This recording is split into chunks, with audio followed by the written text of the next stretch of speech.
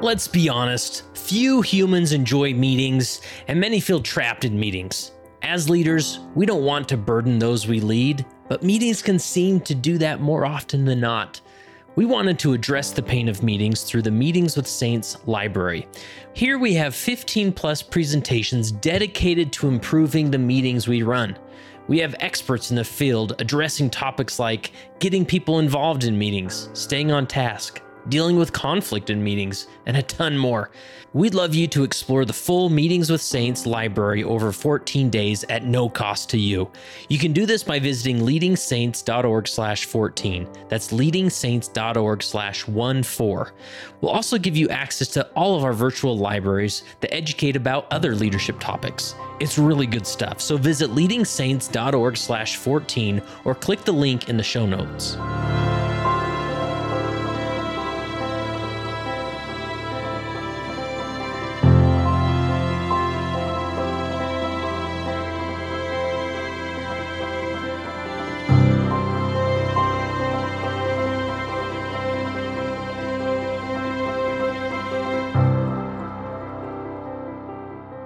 So my name is Kurt Francom, and I am the founder and executive director of Leading Saints, and obviously the host of the Leading Saints podcast. Now, I started Leading Saints back in 2010. It was just a hobby blog, and it grew from there. By the time 2014 came around, we started the podcast, and that's really when it got some traction and took off. 2016, we became a 501c3 nonprofit organization, and we've been growing ever since. And now I get the opportunity of interviewing and talking with remarkable people all over the world.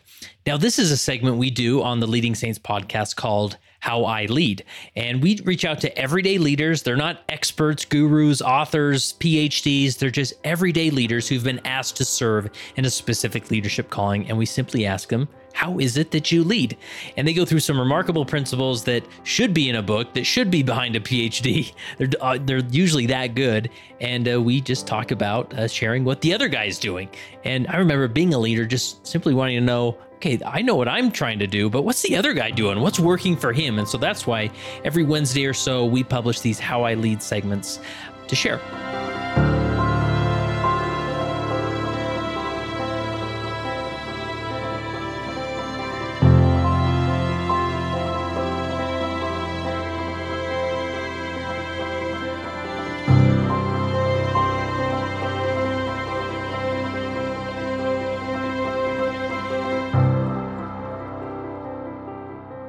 All right, today on this How I Lead interview, we're headed to the Billings, Montana stake with, first of all, Dale Williams, the stake president. How are you, Dale?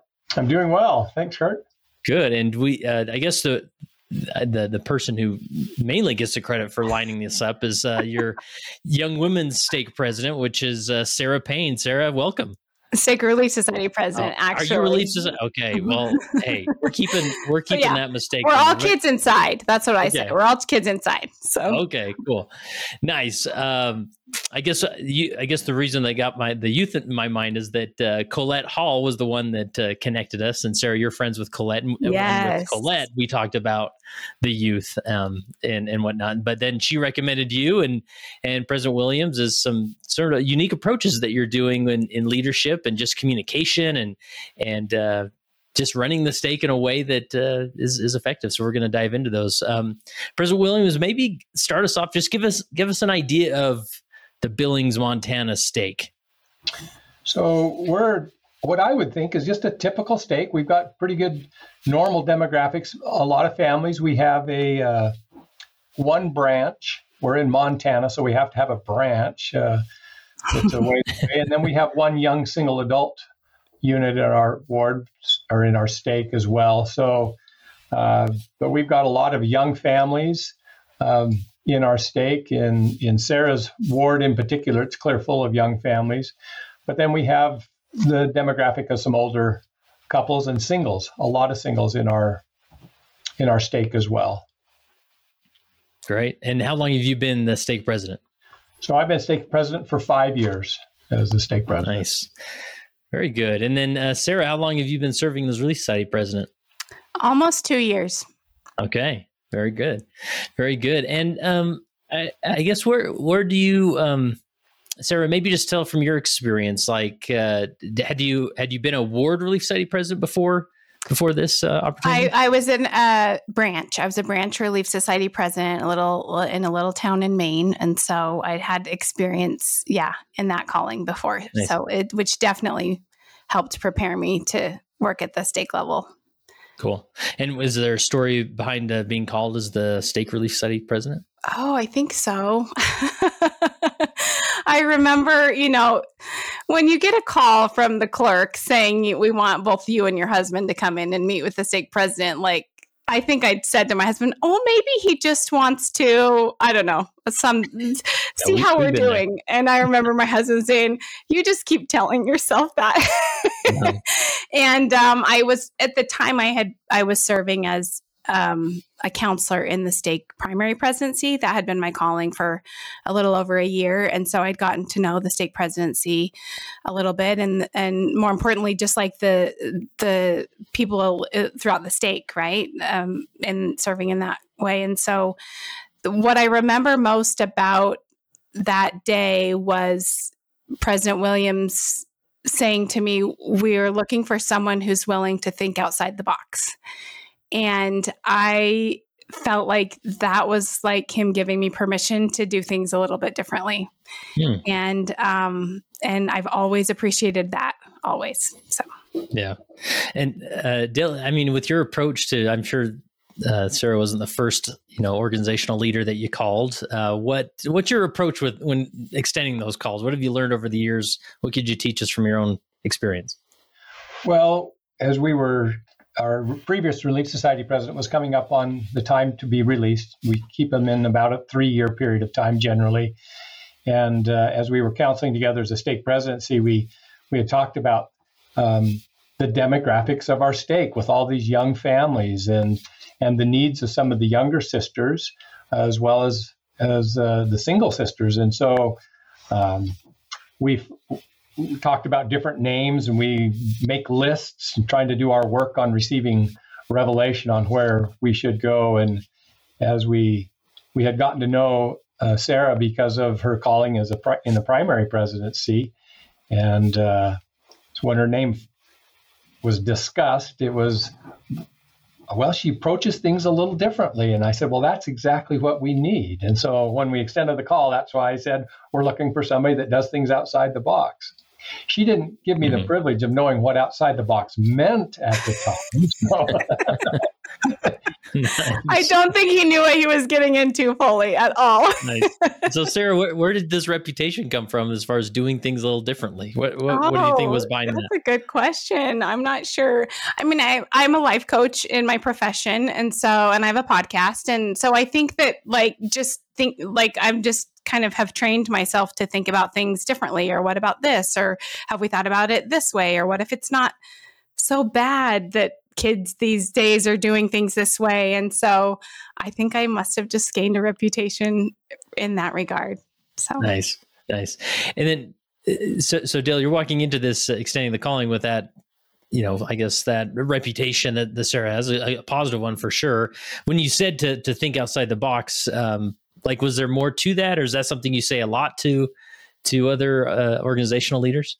No, that was the first time I had said it, and it won't be the last time, because I just felt like we needed a fresh approach. We had just had this introduction of new way of doing things, higher and holier way of doing things. What does ministry mean? What does loving one another mean? What does it look like? And her approach was a little different than the old visiting teaching model. And so she just viewed things differently that we could see. And we said, that's what we need. We need this change that looks at things differently. What does the Relief Society do? Well, we need to have a different look at what the Relief Society does, what their role is. Yeah, that's great. Principle I want to highlight here is just this action that's so crucial for leaders to do of giving permission to individuals, because in these roles, we don't want to necessarily shake the box, and none of us want to be a renegade or anything like that. And so, we want to just stay in the box a lot of time and just be a good soldier and do what we're asked to do. And so just that permission of saying, we do want you to think outside the box and and do some things differently. So, Sarah, what anything else coming to mind as far as this thinking outside the box? Like, did you feel that permission? Like, did it feel freeing? I definitely did feel like I had permission to just maybe challenge the status quo a little bit. Like, that's kind of how I interpreted that. Like, just because it's the way things have always been done, maybe it's not the way we have to continue to do them. But then for sure, I can't remember exactly what I was thinking in the beginning, but I'm sure those first state council meetings, I felt very intimidated or had a hard time. I always speak up. I always share my opinion, but I probably shared it more shakily and with less confidence than I do now. Just not ever having been a part of, meetings like that before being the Relief Study president. And then just as I continued to develop my relationship with myself in this calling, and also just like with President Williams and the other members of the stake presidency and state council, it was easy for me to believe like my opinion matters here and my voice matters here. And so that has really, I feel like President Williams has created such an environment of openness that like we all feel like we can say what we think, even if it's not the same thing that the person who commented before us thinks. So yeah. So Dale, teach us about that. I mean, how do you do that? Maybe it's something that just comes naturally. It's not like you're thinking through this is, step A, B, and C to do that. But what comes to mind as far as being effective in helping your other leaders feel that? Well, maybe it comes to that I have no idea what to do to begin with, and I need to gather the ideas of everybody else to formulate my own ideas. And there's some truth to that. I think counseling together and gathering the ideas of the leaders is really what the primary role of the person presiding at a meeting should be. And so I want to gather what their thoughts are. And sometimes with some of our organization leaders, they're hesitant to participate. They had been in the past. They've been hesitant to participate. And that doesn't work for me because I don't have any ideas. So I need to get some ideas from the members of the council. So I try. Hesitancy really doesn't serve you as the leader, right? Right.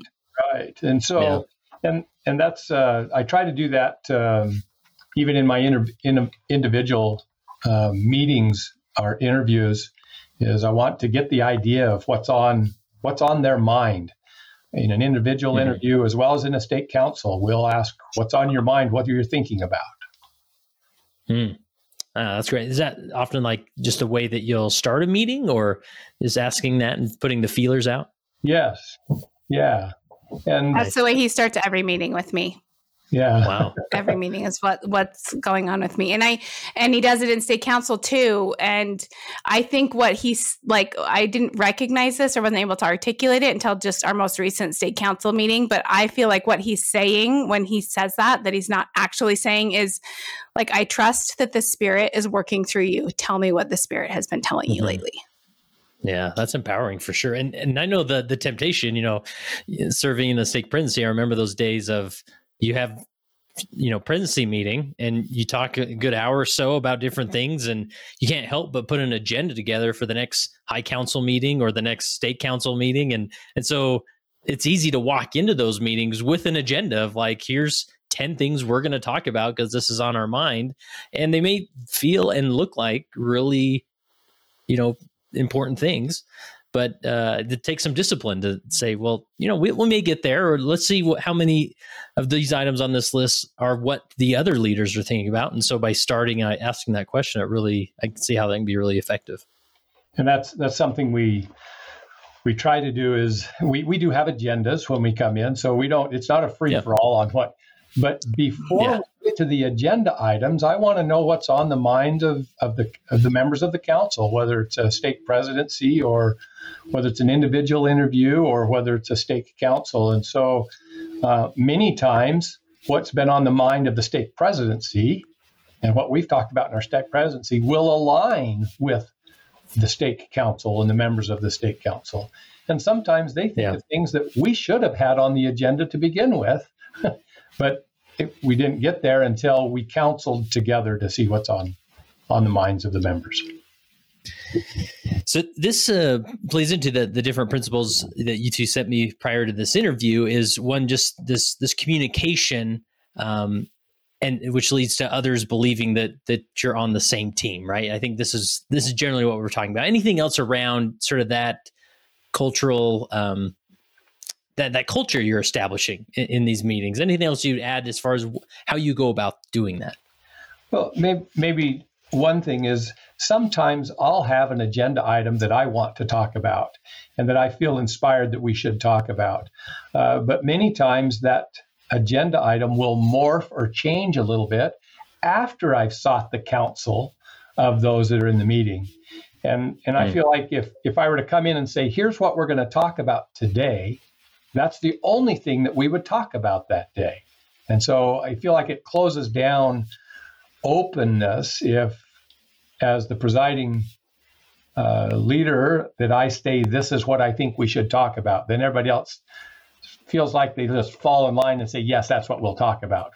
So I think it's good to get the opinion and the insights of others before I say where my thoughts are. Yeah. Anything you'd add to that, Sarah, or is that?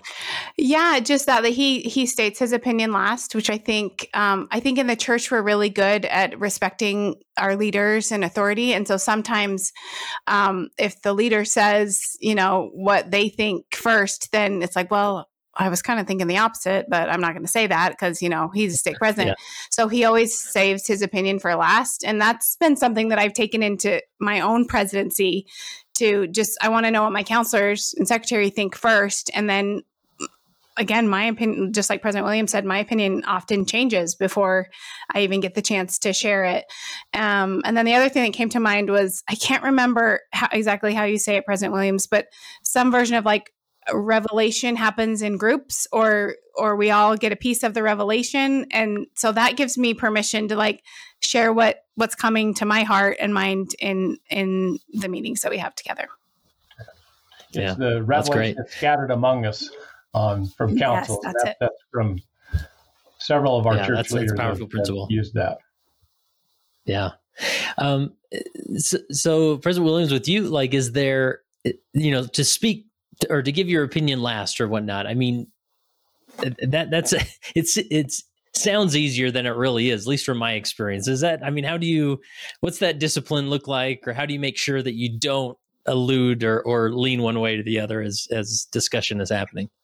Well, I wish it were as easy as you. It's not easy, and I don't do it perfectly, but I try to not taint what other people might have thought prior to coming in or as we're having that discussion. And so it's mainly making sure we hear from everybody first. And the truth be known that majority of the time after we've asked others for their input, my thoughts or my emphasis or sometimes my entire opinion of what I was thinking previously will change. And so I think that's part of the revelatory process of gaining information through counseling together, gaining revelation through counseling together. Yeah, that's powerful. All right, anything else as far as that concept, as far as the communication that's happening, being on the same team? Did we cover it pretty well? Yeah, I think just as I'm thinking about it, I think there's a fine line between like respecting our leaders and then putting them up like on a pedestal above us where like they're all knowing. And I think President Williams does a really good job of like being open and vulnerable and being like, listen, like I'm working through all of this. I'm just trying to live the gospel like everybody else, and this is just the calling that I've been given right now. And so when we can see ourselves like on the same team as those that we're working with, it kind of makes it easier to say what we're really thinking and what's going on for us and the inspiration that we're receiving versus just defaulting to, well, he must know best because, he's the stake president, So Yeah. So President Williams, do you want to go on record and say that you are not all-knowing? Yeah, I'll go on record. Thanks, Kurt. Okay. All right. Nice. So talk to me about unity. This is an interesting principle that you sent me as far as your approach to unity, because sometimes it can feel like unity is like when we go in a meeting and everybody agrees and we just love each other. Like there's definitely no contention, but there's definitely no conflict either, right? It's just smooth and going together. So how do you aim and reach for unity, and how does it get messy sometimes? Sarah, do you want to jump in on that one first? Yeah, I think the thing that helps the most is going into any interaction believing that we're on the same team. So like, I know that he and I are on the same team. He wants what's best for the sisters in the stake. I want what's best for the sisters in the stake. And then knowing like we're probably not always going to agree on what that looks like, but just knowing that, like, having that basis, like we're on the same team, then when we discuss the needs of the sisters, I'm willing to say, like, I don't agree with this or that, can we do it differently? And even if he says, I mean, there have been moments in his office when we've kind of like, no, but we're arguing back and forth about, it's like very respectful. But there's conflict there for sure. But knowing like, yeah, he wants what's best for them and I want what's best for them. We're going to work this out. And that I think is very, very helpful. Like one way that I think I've kind of like shaken things up in our stake is just some of the traditions that we've had where the Relief Society sisters take care of these meals and help with these certain service projects. And as I've kind of pushed up against some of that, which has been easy for me to do because of the principles we've talked about previously, just like, I know that my opinion matters, and I see him as I respect him and his calling, but I also see him as a peer. Then it's easy for me to like kind of push up against some of the cultural norms that like all stakes have, right? And when we do that, then if he disagrees with me, like, that's fine, because I know that we both want what's best. And then I think it's just easier to like actually say what I really think, and knowing that like unity doesn't mean I'm going to quote unquote get my way. Like I'm thinking of all the sisters in the stake, and he's thinking of everyone in the stake. Mm-hmm. Yeah. Yeah. Anything you'd add to that, President Williams, as far as the, let me just share with unity and establishing unity? Yeah, well, let me just share a quick example of this idea of not always agreeing that this is the way it ought to be.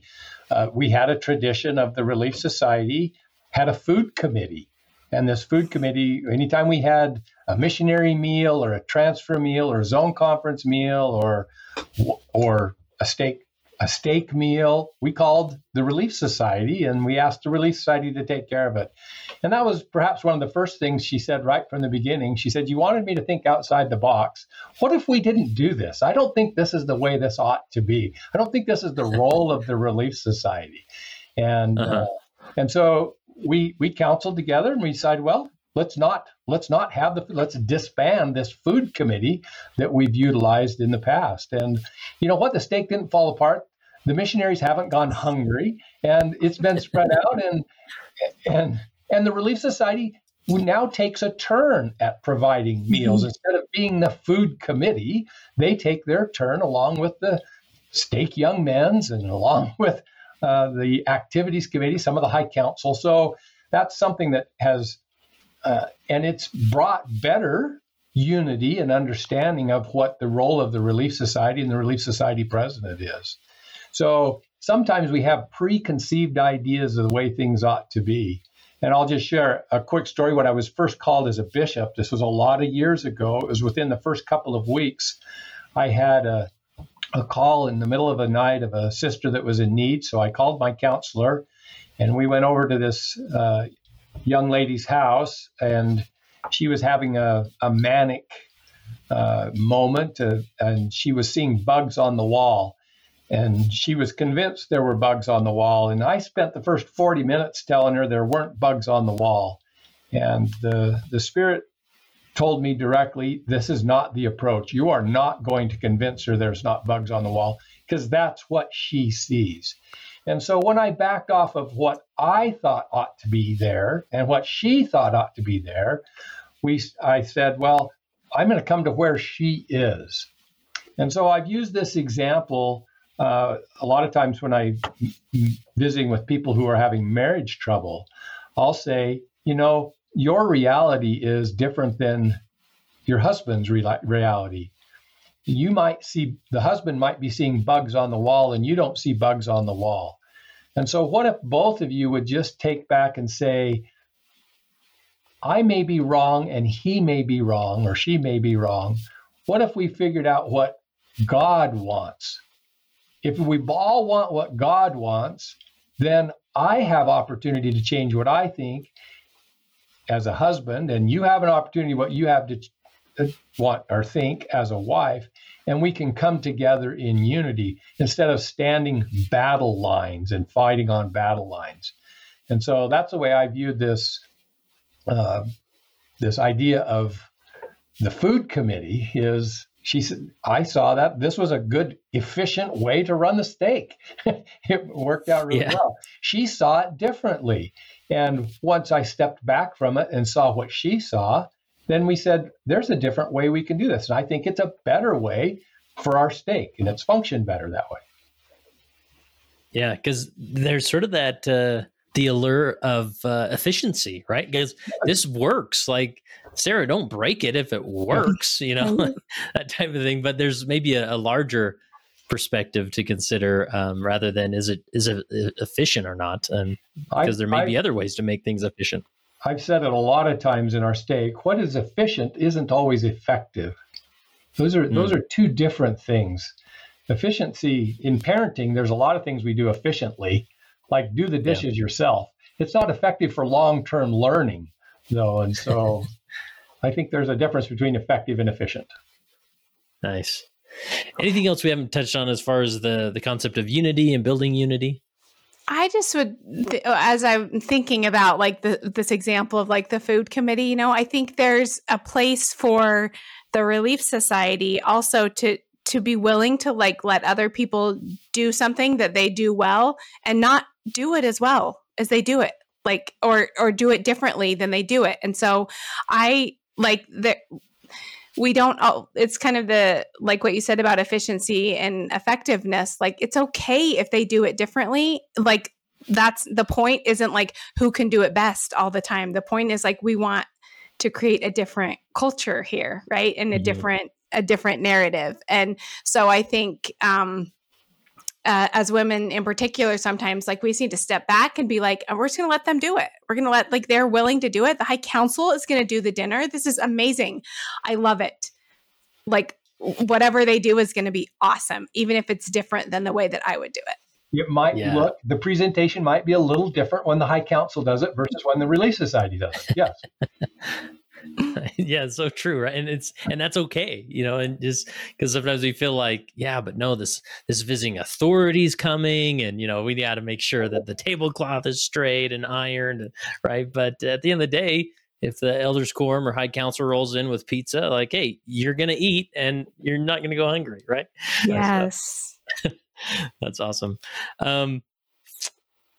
Tell me about let me ask in sort of relation to that. What is the cadence as far as like your interaction together? Do you have regular one-on-one meetings as the stake president and the Stake Relief Society president? Or how do you, outside of just the general council meetings, how does that unity get built between the two of you? Do you want to answer that, President Williams? Well, I'll give the cadence, and then if you'll talk, maybe you can talk about what we talk about. But I have a wonderful executive secretary that does all my work for me. So we meet about once a month for interviews, along with the bishops. We meet about once a month with the Stake Relief Society president. Nice. Awesome. And then how do those meetings go for you, Sarah? No, I love them. I think it was actually my friend Colette that I was telling her about something in the meeting once, and she said, that's not normal, right? You should share this with people because it's awesome. I feel like I don't run the meeting, but I bring whatever is on my mind. And that comes from him asking me at the beginning of every meeting, like, what's on your mind? What do you want to talk about? And so it's not uncommon for me to, message him a few days before and be like, I've just read this conference talk. Will you review it again? Because I think that we could discuss this and this about this talk that would be useful for the sisters. And, and so I really feel like I have a lot of just input and say in what goes on in those meetings. I feel like it's for the sisters, and he knows that I know what's going on with the sisters. And so I get to kind of, I wouldn't say lead the discussion, but I have a lot of say in what we talk about in those meetings. I love it. And to me, that's a big, maybe sometimes overlooked, just with the busyness of being a leader and the different meetings and demands that are there, that those one-to-one interactions are just overwhelmingly time well spent, connecting with individuals so they feel heard, and outside of that group setting where they, maybe it is easier to speak up or to share an unpopular opinion, or, when there's one-to-one setting. So, then just tell me about the last principle you put down here is just like creating, your state council and stewardship interviews are a safe space for all kinds of opinions. Anything you do to facilitate that we haven't touched on already? Before our stake presidency, or at the beginning of our stake presidency meeting, at the beginning of our state council, and the beginning of all the interviews, I want to counsel together with them. We have our agenda items. We have the things that we need to talk about. We have the things we need to work through. But I feel like if we will talk about a gospel principle, if we'll talk about a concern that one of us might have, or something that we've heard throughout the stake that we've had, if we can counsel together about that, I think it invites the Spirit. And what happens at the end of the meeting is the business becomes much easier to work through, because we've come to a unity of thinking. We've melded our views a little better. And so when it comes to the business, it flows faster and it works better. So in a stake presidency meeting, we might spend the first 20 minutes or 30 minutes talking about a gospel principle or a portion of the church handbook of instruction before we actually get to the agenda items. And we do the same in our stake councils as well as our high council. Awesome. And Sarah, for you, you talked about early on that you were sort of hesitant to speak up just because, you're the newbie in the room, right? Even as the Stake Relief Society president. Was there anything else we haven't discussed as far as how you felt more and more safe to share perspectives and opinions?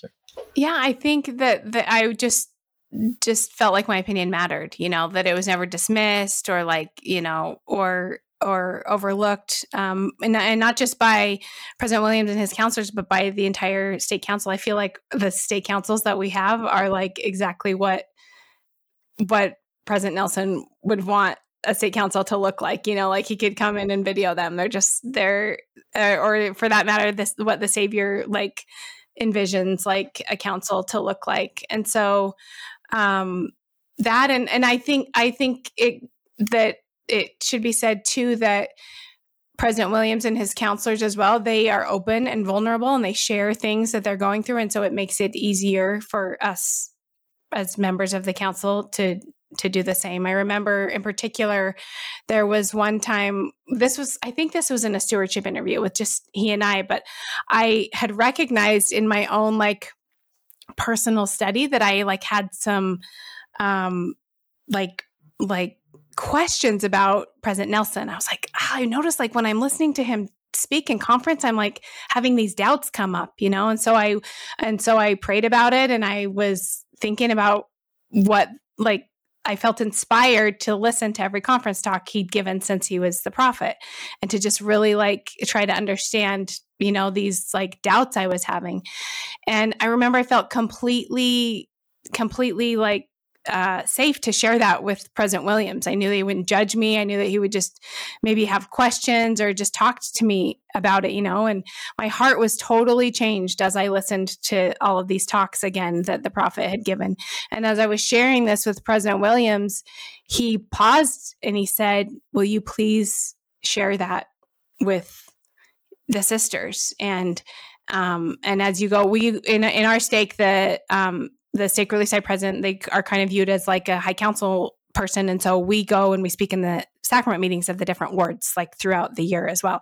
And he said, share that, please share, like that doubts are okay and that there's a way to turn to the Savior to work through them. So. Well, that's cool. Maybe President Williams, you can speak to this. Sarah mentioned that oftentimes you and your counselors will share what you're going through. Like, does an example of what that looks like come to mind? So we have members in the stake who are struggling with adult children, where the adult children are questioning the way they were raised and that they have concerns about they didn't have agency. And that's me. We have 8 children, and some of them are having questions, and so I think it's good for me to share that we're having some of those same concerns. In fact, we have a stake conference coming up this weekend, and that's one of the topics that will be talked about is I'm going to address the stake as if I was talking to my family on where their questions might be, where their answers might be coming from. So I think it's important to show some vulnerability. We very seldom do we come together because we have strengths that are alike. We usually come together more unity-wise when we have weaknesses that are alike. That's why we love the Savior so much, I think, is because he accepts us knowing all of our vulnerabilities and all of our weaknesses and still loves us. Yeah. That's such a crucial principle to sit with and consider is, oftentimes in leadership, for example, like a Fifth Sunday lesson, maybe it's Fifth Sunday, the bishop walks in and starts teaching a lesson about a certain topic. And oftentimes members can sit there and be like, where did this come from? Like, why are we talking about this or that? And without the leader, like really articulating maybe the wrestle they've been through or the struggle or what makes them lose sleep at night, right? And being like, this is just on my mind, whether it's a personal experience or something I'm, facing with my family, or this is like God is like making me wrestle with this thing. So we're going to talk about it, right? I think just articulating that journey of like, this is what I'm going through. And that's why we're talking about this. Maybe we shouldn't talk about this. I don't know. But this is where my mind is constantly pushed as the key holder, as the person that's the leader. I think that goes a long way rather than just jumping in and being like, no, this is what we're going to talk about. And this is the direction we're going. And this is the new theme or whatever it is, right? Yeah. Awesome. Any other principal concept that you want to make sure we cover before we wrap up? Maybe one, and that is, what does it mean to be heard? So we struggled with this as Sarah and I were working through getting the sisters to feel like they were being heard in a ward council, or that their opinion mattered. What we found out was some of them think being heard is getting our way. And it's the same for brethren as well. A member of the High Council, they didn't listen to me if we didn't come out with a decision that they went in thinking that ought to be. And so I think it's important to understand that when we're counseling together, we're not always going to get our way, and that's not what unity is going to look like. So just because it didn't come out the way you think it should doesn't mean that the leader didn't take that into consideration and didn't weigh their opinion in that matter, because not everybody agrees that's the way things ought to be. Yeah. So I think it's important to understand that getting your way, just because you didn't get your way didn't mean you weren't heard. Yeah. And oftentimes we walk into a meeting, feeling like, no, I felt a strong spiritual nudging in this arena or with this idea. And so the council will most likely go this way. But then when it doesn't, we begin to think, wait a minute, I wasn't heard. Like, let me explain to you one more time like why this is so necessary.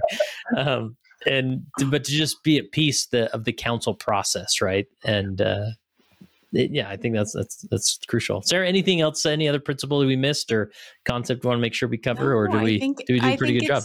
No, I think it's great, and I would just encourage like the sisters to speak up more, and to like speak up more. Your voice matters. Love it. Well, President Williams, I appreciate you doing this the week of state conference, as if you had nothing else to do, right? So, well, I'll call on Sarah to speak, so I'll be all right. Oh, good. Yeah. Delegation, another strong leadership principle. This is good. Well, I've got one more question for you, and Dale, you get the last word at state conference, so we're going to give Sarah the last word here. But the question I have is, as you reflect on your time as a leader, how has being a leader helped you become a better follower of Jesus Christ? I think the idea of a leader is not what the leader can do, but what can help others do. And I think when you think of Christ's life, Christ didn't do much for himself. He wanted to help others, and so that's my experience as a leader has helped me come closer to Christ, because I see people differently and I want to know what I can do to help them. Sarah, what about you? Oh, I think that being a leader has just helped me to increase my capacity to love others the way that the Savior loves them, because when you serve them, you see them as he does. And not because when I say that, I think it's easy to love the people that think you're great and that just, pat you on the back. Thank you so much for all that you're doing. But where I've really increased my capacity to love and to become more like the Savior is when I've worked to love the people that disagree with the way that I do things, and that maybe point out my weaknesses, and so that's been really stretching for me, and something that I'm really grateful for.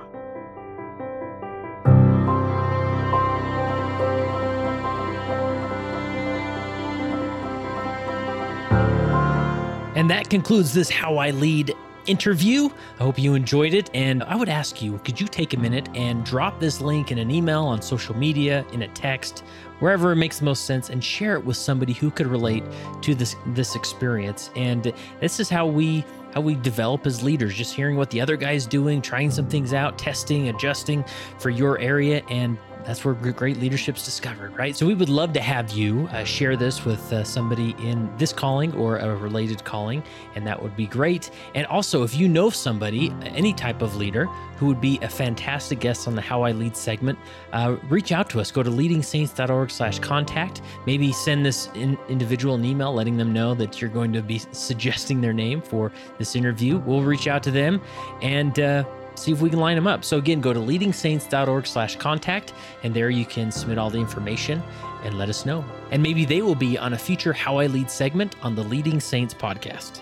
Remember, solve the burden of meetings by visiting leadingsaints.org/14 and getting 14 days access to the Meetings with Saints virtual library.